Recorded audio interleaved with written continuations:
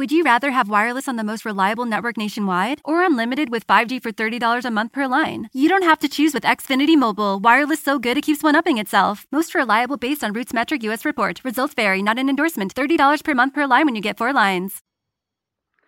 Hi there, I am Adem Kirbas. I'm here in Turkey, in Ordu, a region in the Black Sea, or a town in the Black Sea region. We are still in the pandemic, still the coronavirus. I hope you all are doing fine and that we will eventually get past this with a lot of care.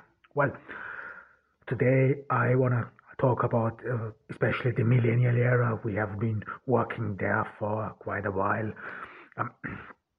I mean, it was necessary somehow, or at least it was important that we lay the groundwork, that it is understandable and what we are talking about. And despite the fact that I do not believe that solely your social backdrop, your social milieu, or your socio-economic background determines your thinking. Not at all. Human beings are different. That this is what makes us different from animals, and human history is a scathing indictment for anyone who thinks otherwise. Humans have a superior brain, and this brain power enables them to somehow create their own nature and even interfere in the nature and so on. So this is genuinely human. So humans are not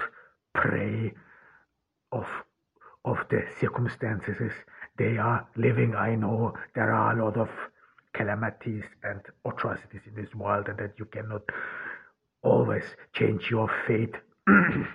But however, nevertheless, we have to be aware of one thing, and this is that humans have a superior mind, and that we therefore change history, that we are part, that we are one species, as you want in the animal kingdom, who can actively change the outcome, and this makes us different. However, this is the millennial era, and it is somehow a bit difficult to talk about the millennial era. I mean, this is in general the case. If you end a new era and start a new era, postmodernism. Postmodernism is a fancy word which means actually nothing else than some sort of a after modernism. This is, you don't know quite what comes thereafter. This is the word post. This means I would rather consider postmodernism as a phrase to understand somehow in between. So this means where postmodernism is rather an era after modernism, and then somehow you are in the waiting room for the next era to begin. This is postmodernism, and postmodernism is indeed very short. It pretty much starts, as you can say, so around with the World War, First or Second World War, and then I would say it ends with the fall of the Berlin Wall, and that the former communist countries are being integrated in the global economy. The Americans become the superpower. So but this doesn't last long. We all know the rise of China, and China with this Belt and Road Initiative, as well with other things, pretty much questions American world dominance, as well as you know or might not know, is that Americans, this is especially after the Trump presidency, it became apparent that America rather wants to deal with their own issues, which is indeed something they have to deal with.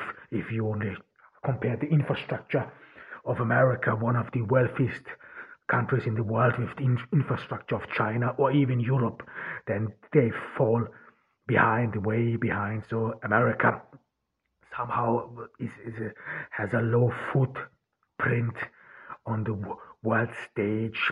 This is the development in the last years, and we will see where this is going. And even though now with the Joe Biden administration in power, nevertheless, especially in the pandemic, America, of course, wants to deal with their own issues first. I mean, this has proven itself with the vaccination, with the vaccines. Wealthy countries could buy them. But I don't want to get into this.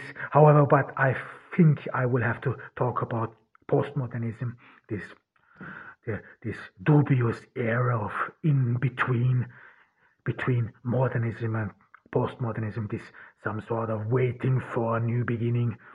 And this is, you could say, pretty much with the end of the Soviet Union and with the rise of the new media, social media, and I will talk about it shortly, is the end of modernism. There is no postmodernism. This is not at all, because after postmodernism, after the fall of the Berlin Wall, or if you want, after the rise of the internet, the personal computer, the changes. This is what I talked about it in the, before, and this is why I want to emphasize it again.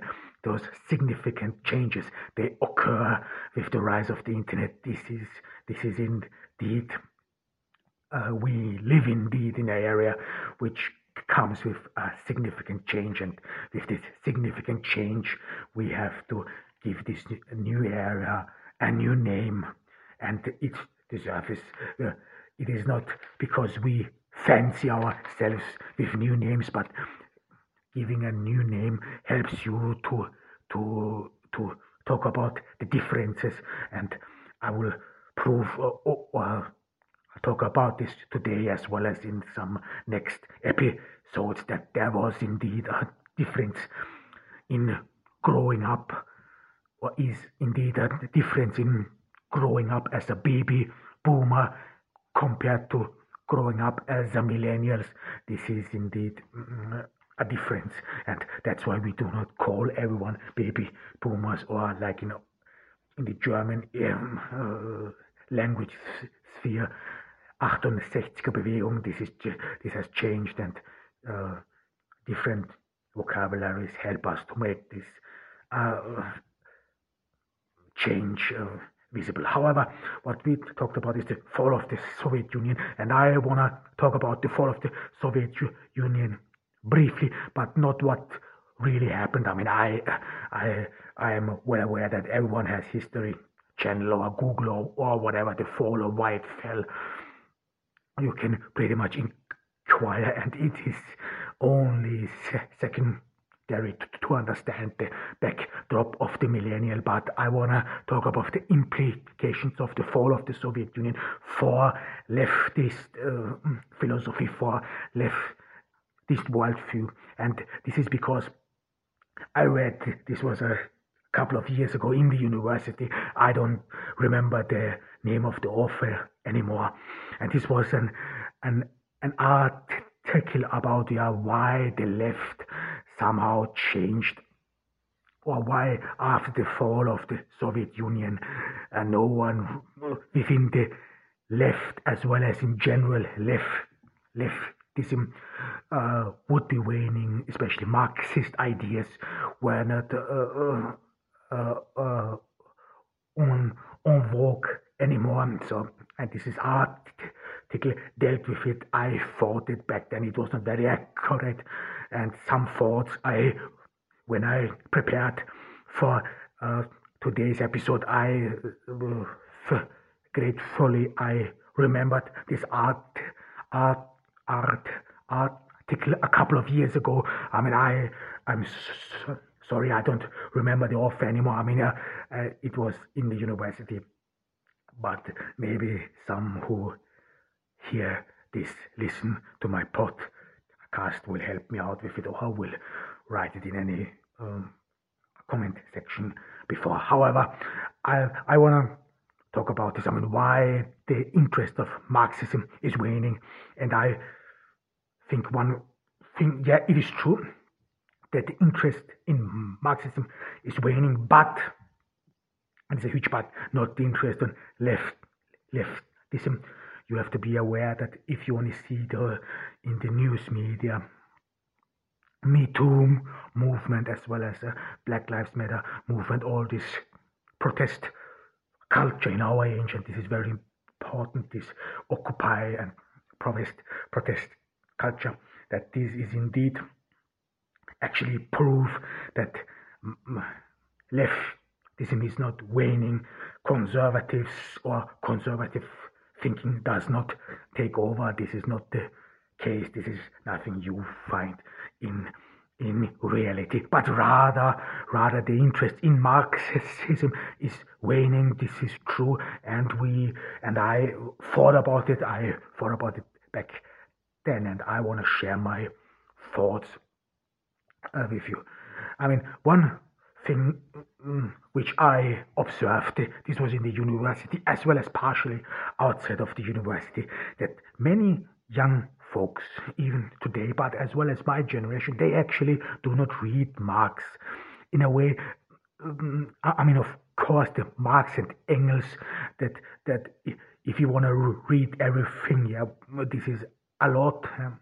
I mean, I don't know how many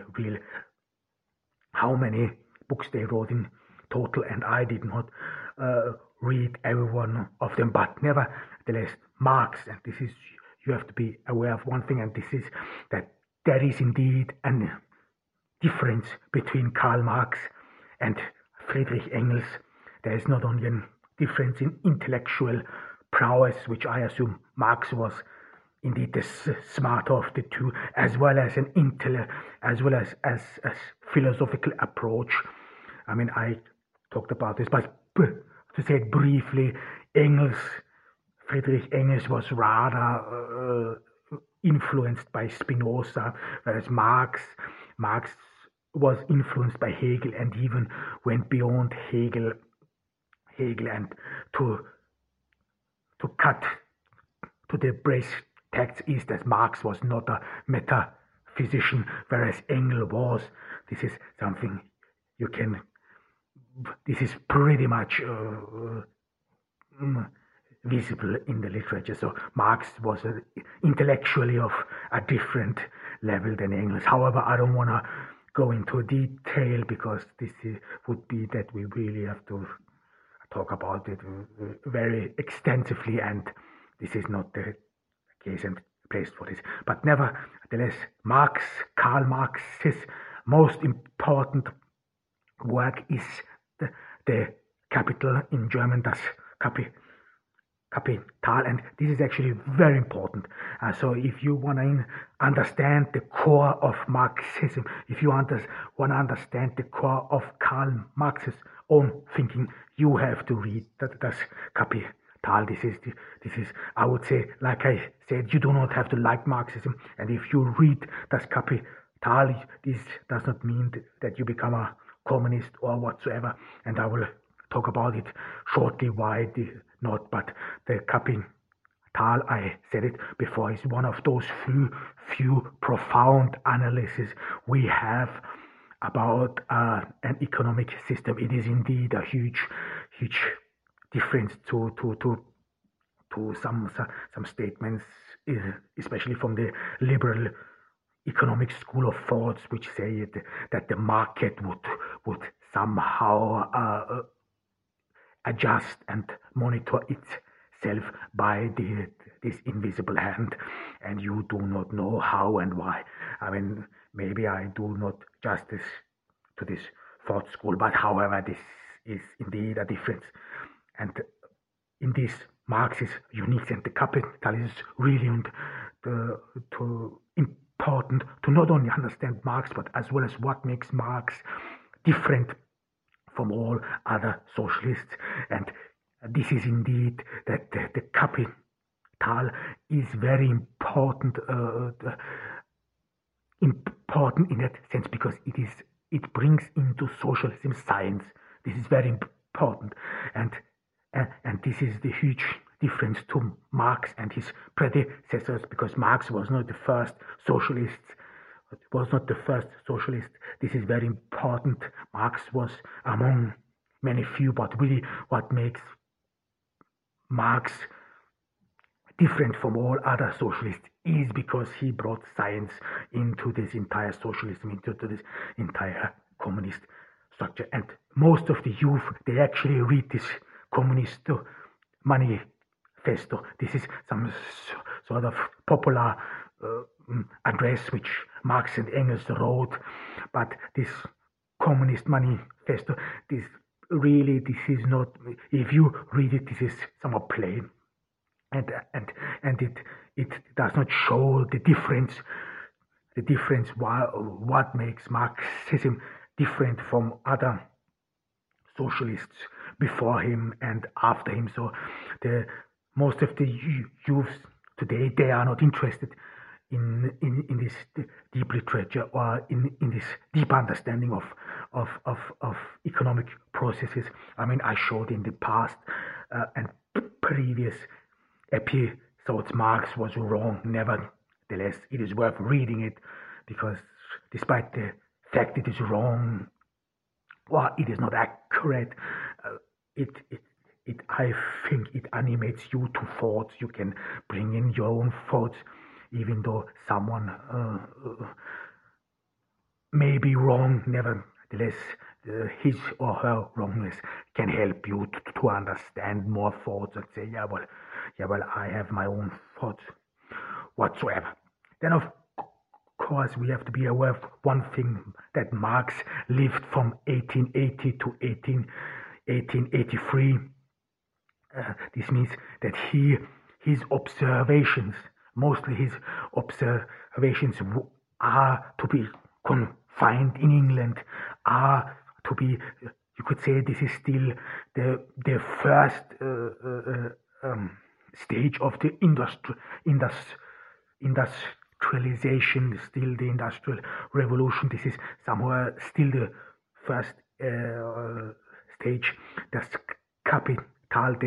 Capital was written from 1867 to 1883.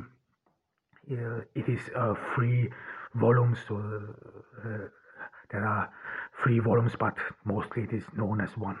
But the first volume is, I think, the most important one, because in the first 200 pages you get an understanding what Marx means with dialectic and dialectic materialism and so on.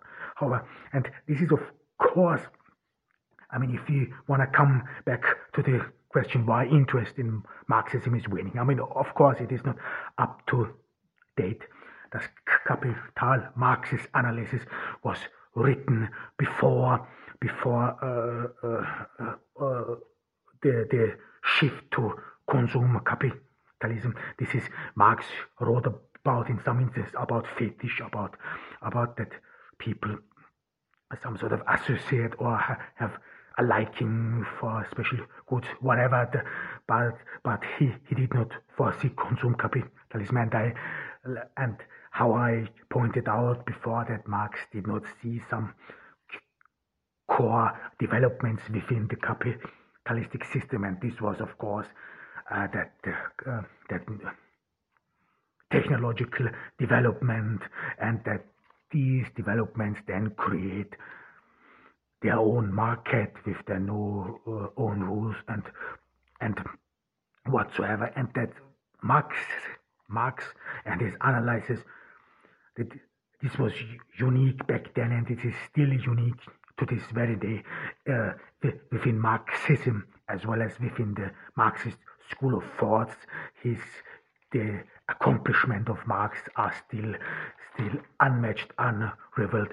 So within the leftist school of thought, there was no one really who had this intellectual prowess and depth depth of Marx to really analyze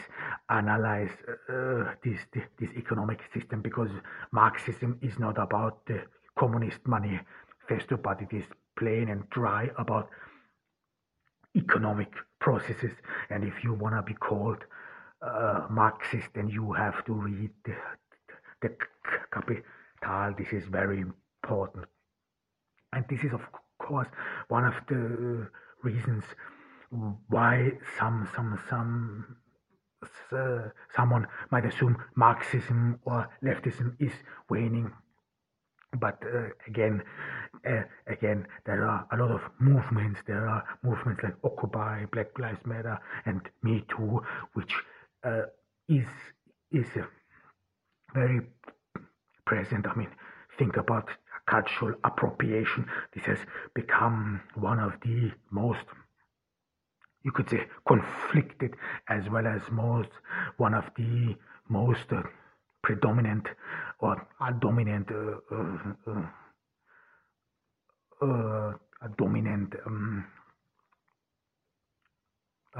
definition and words in our time. So leftism as exists to this very day. I mean, you could say that Marxism has some sort, in a way, lost touch to modernity. And one thing, of course, you need to know about Marx, and this is something you will realize when you read Marx and Engels in that sense in these 3 days, is that they, of course, talk about this proletarian revolution, the overthrow of the government, and then the working class establishes a dictatorship, and this dictatorship would be for the benefit of all, because it would dissolve the state and so on, and then in its continuation the capitalistic system. However, but there are no real. This is actually one big issue in Marxist literature, is that there are actually no real scenarios how this communist society should actually look like. I mean, how should you think about the communist society? There were some attempts. There is a very which is indeed within the leftist thought very popular. This is communitarism. This is some sort of a community which partially thought about how a communist society may look like, but of course this is very loose. So Marx and Engels did not really write about how this communist society should look like. There is one very important writing or essay of Friedrich Engels, and this one should read as well. And this is I will have to translate it, the Ursprung der Familie, the origin of the family, the Ursprung der Familie in German, the origin of the family. I don't know whether they use the same title in English, but however, this is important as well.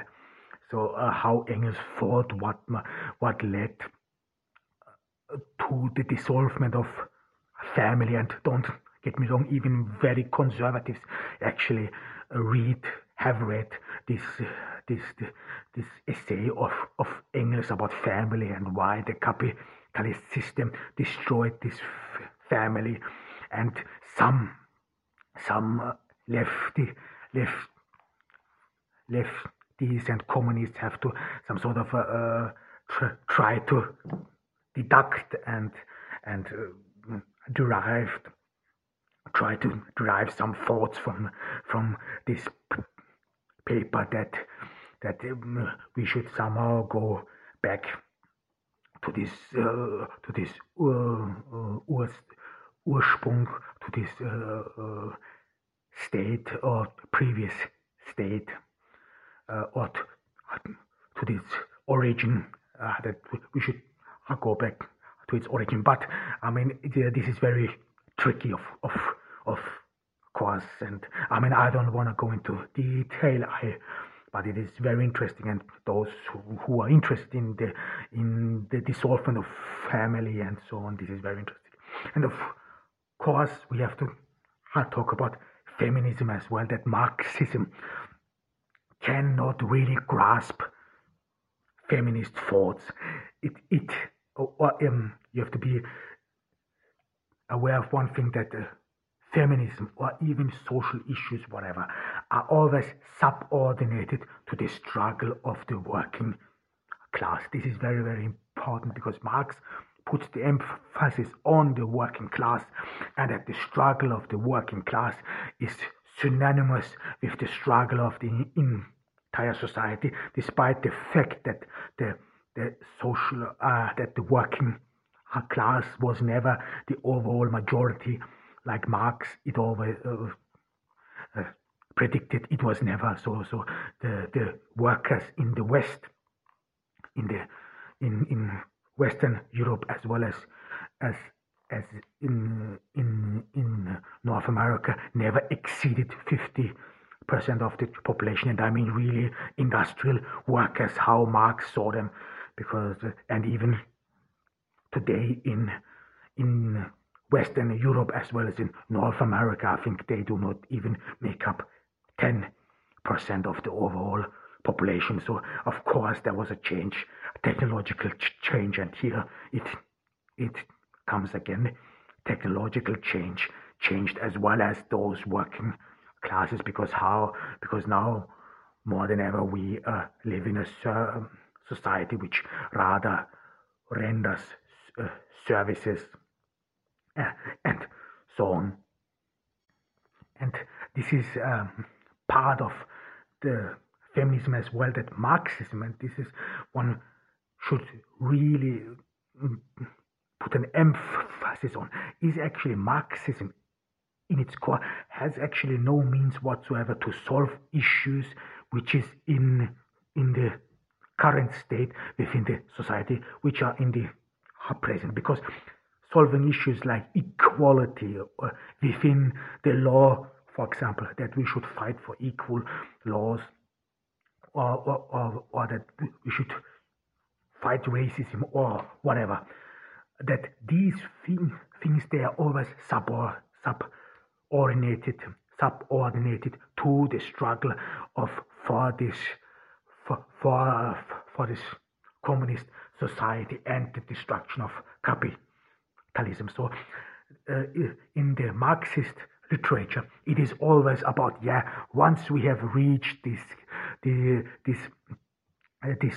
communist society, despite the fact that he always was vague about how this society should look like, but nevertheless, the origin of all evil for Marx and for Engels was the capitalist society, and once we have dissolved it, then everything would be better, because then humans would start to think about, how this should work was always pretty much tricky, given the fact that Marxism somehow advocates, this is not Marx, this is rather Engels, but advocates that you would be determined by a socio-economic background, and a worker and or someone who is being exploited.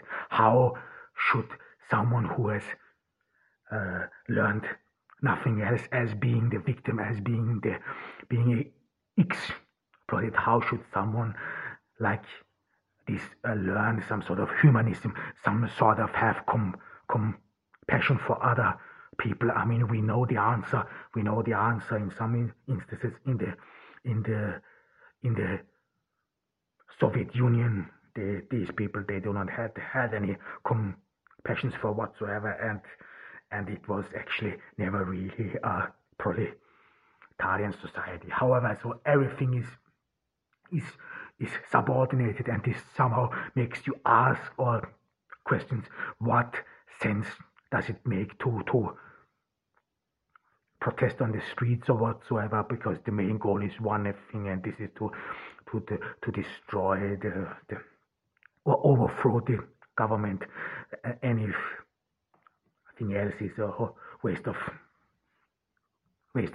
time. So if you advocate for equality, anti-racism, or for more rights of the LGBTQ community, then you are just wasting resources and time, and how this this would be solved in the communist society anyway. And then, of course, another reason why Marxism is not appealing anymore within the left is indeed the atrocities committed of Marxist regimes. Think about Stalinist terror. If you, I would say, if you read about Stalin, there are, of course, not many documents of him. Do not make a mistake about it. Stalin never wrote anything. There are documents or some essays which presumably Stalin wrote, but these are not from him. He just wanted to enhance his popularity among the working class. Stalin was a cold-hearted, a merciless murderer. He had no compassion for anything, not even for his own children. However, but it was not only Stalin, it was as well as Mao Zedong in China, or Cambodia with Pol Pot. This was really bloody, as well as today in North Korea and Cuba. And of course, Marxist ideology then lost its appeal because of these atrocities.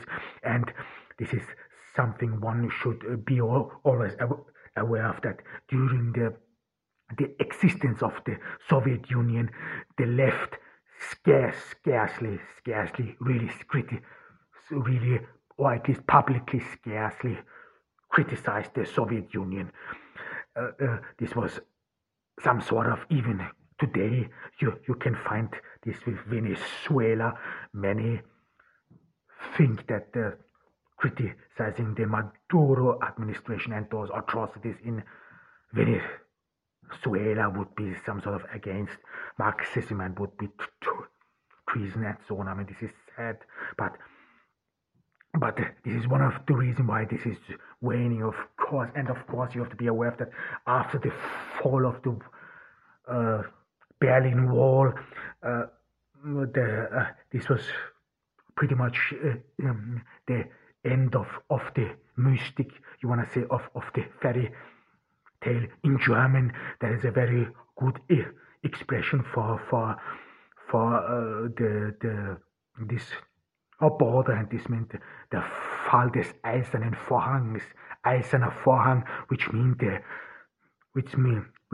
the Iron Curtains, and after the fall of the Berlin Wall and the Soviet Union, this Iron Curtain fell, and you then saw what's behind the curtain, what was hidden for so long. And then those leftists from the West then had first experiences, had witnesses to question about who then would report about communist society, how it was and how it was to live there. A very famous example, of course, is Germany, Eastern Germany. The DDR was communistic, and if you hear these people reporting how life was, I mean, this is pretty much horrific, what you might think, so that everyone was some sort of a spy, and you had to be aware of what you're saying, what you're doing. I mean, you could this partially compare to some places in today. So this meant that the left was struck with reality. I mean, this was a very brief thought, I would say, why leftism or Marxism is not very popular among the left, despite the fact that leftism is still strong there is still Me Too movement, there is still a Black Lives movement, and but you could say, and this is what I will talk about in later episodes, that there are indeed issues. What is going wrong right now within leftism. I mean, it is not always all pitch, and it is not all good, those developments within the left. However, I mean, now we talked about the fall of the Iron Curtain, then everyone saw what was behind this Iron Curtain. Now I wanna talk about the technological age, which I think is one of the most defining moments, of the millennial age, or the backdrop, the socio-economic backdrop in which millennials grew up, and this is the rise of the personal computer and the internet, and this was a major event in human history. You can compare this to the Industrial Revolution. This was, you could say, and in some instances within the development human history, it is called a second Industrial Revolution, this technological age. And I want to briefly summarize, or briefly point out what really changed. I mean, one thing we talked about this was that the internet created a new market, new goods, and of course new professions. I mean, 30 to 40 years ago, no one would have known what is an internet graphica, what is a programmer, and so on. Okay, maybe a programmer they would have known, but there came a lot of new jobs with it. So I think we talked about this in very detail, that this was a huge development. But another huge development was what we today actually, or I would assume in America, no one really notices this, but with the rise of the internet, and because that the language of programming is English became the dominant language in the world. Before that, you could say French, and partially Spanish were still very being used to, but with the rise of the internet, this pretty much ended any other aspiration. English became the dominant language, and even this is in Germany as well as in Austria. There is there's a term which is called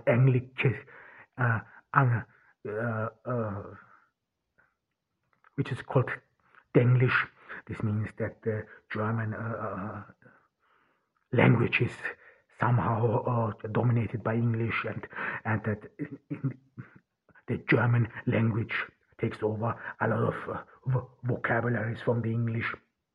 But I was surprised to find out that in America they have the term, this means Spanglish, that many Spanish words would be taken over by the American or by English. Well, I have not seen something like that, but in Germany it is really apparent. English is dominant. English has a huge impact, and English has of course, I only overflow this, had a huge impact on German spelling, die neue deutsche Rechtschreibung, which means the new German spelling. Like I said, the German language, it is controlled by a central authority, and this authority then initiated a new transformation or change within the language. It got rid of those special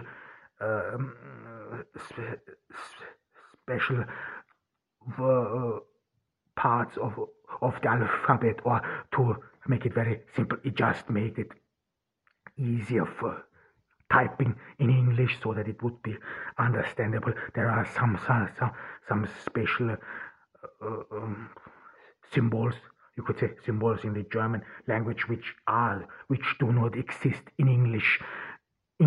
Therefore, it is very difficult to write them, type them, and this was some sort of eased.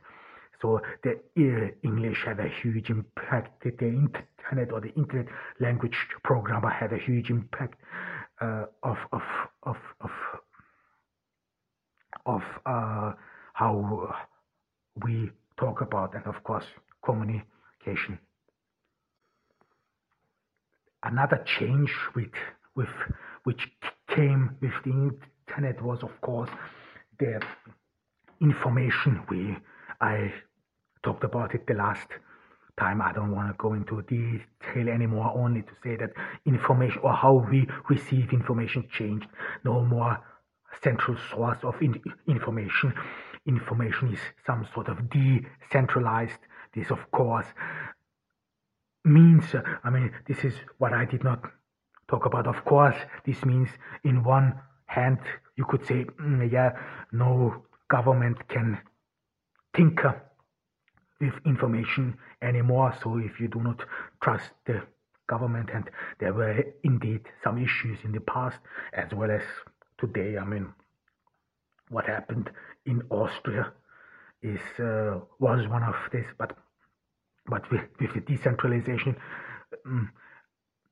you somehow have some checks and balances on this one central source. But of course, one huge issue is, and this is in today's media, this is the fake news, and now you somehow do not know what to believe anymore, do not know what to think anymore. This has become some sort of dire, you could say.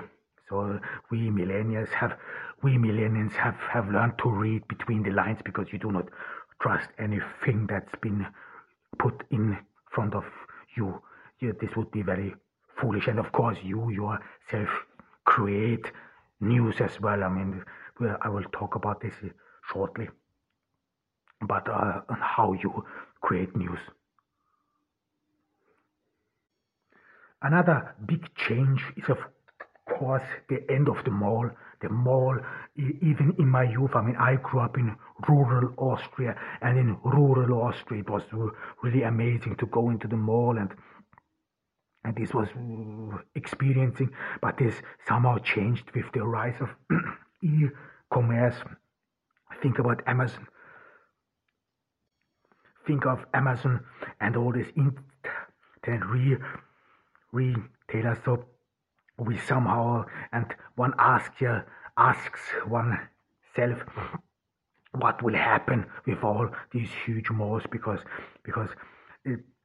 for example, here in Turkey, in Ordu, in my hometown, you could see that the town center is filled with shops. This is as well as in Austria, the Maria-Hilfer-Straße, a very important shopping line, is filled with shops and so on. And what will happen with these places once they are gone? Of course, you could say, but in Vienna, it is having an affordable housing is a big issue. You could say, at least we will find a solution for this big issue. Who knows? But I think, especially now in the pandemic, it has become safer not to go into a mall anymore, or that these malls are really filled with a lot of people, and now it is easier and more safer to order it online, and this will be received to your home, as well as with drones, and that these things then arrive at your home, and this is one of the big changes, and we will see where this leads to with Amazon. It's finally time to start firing up the grill. From city to shore, Acme is everything you need to prep for this summer season. Download the Acme app to shop for this season's essentials any way you want. Open the Acme app, clip your deals, then order your items online. An experienced Acme associate will carefully select your groceries, bag your order, and bring it right to your car or deliver right to your door. Download the app or visit acmemarkets.com for program details.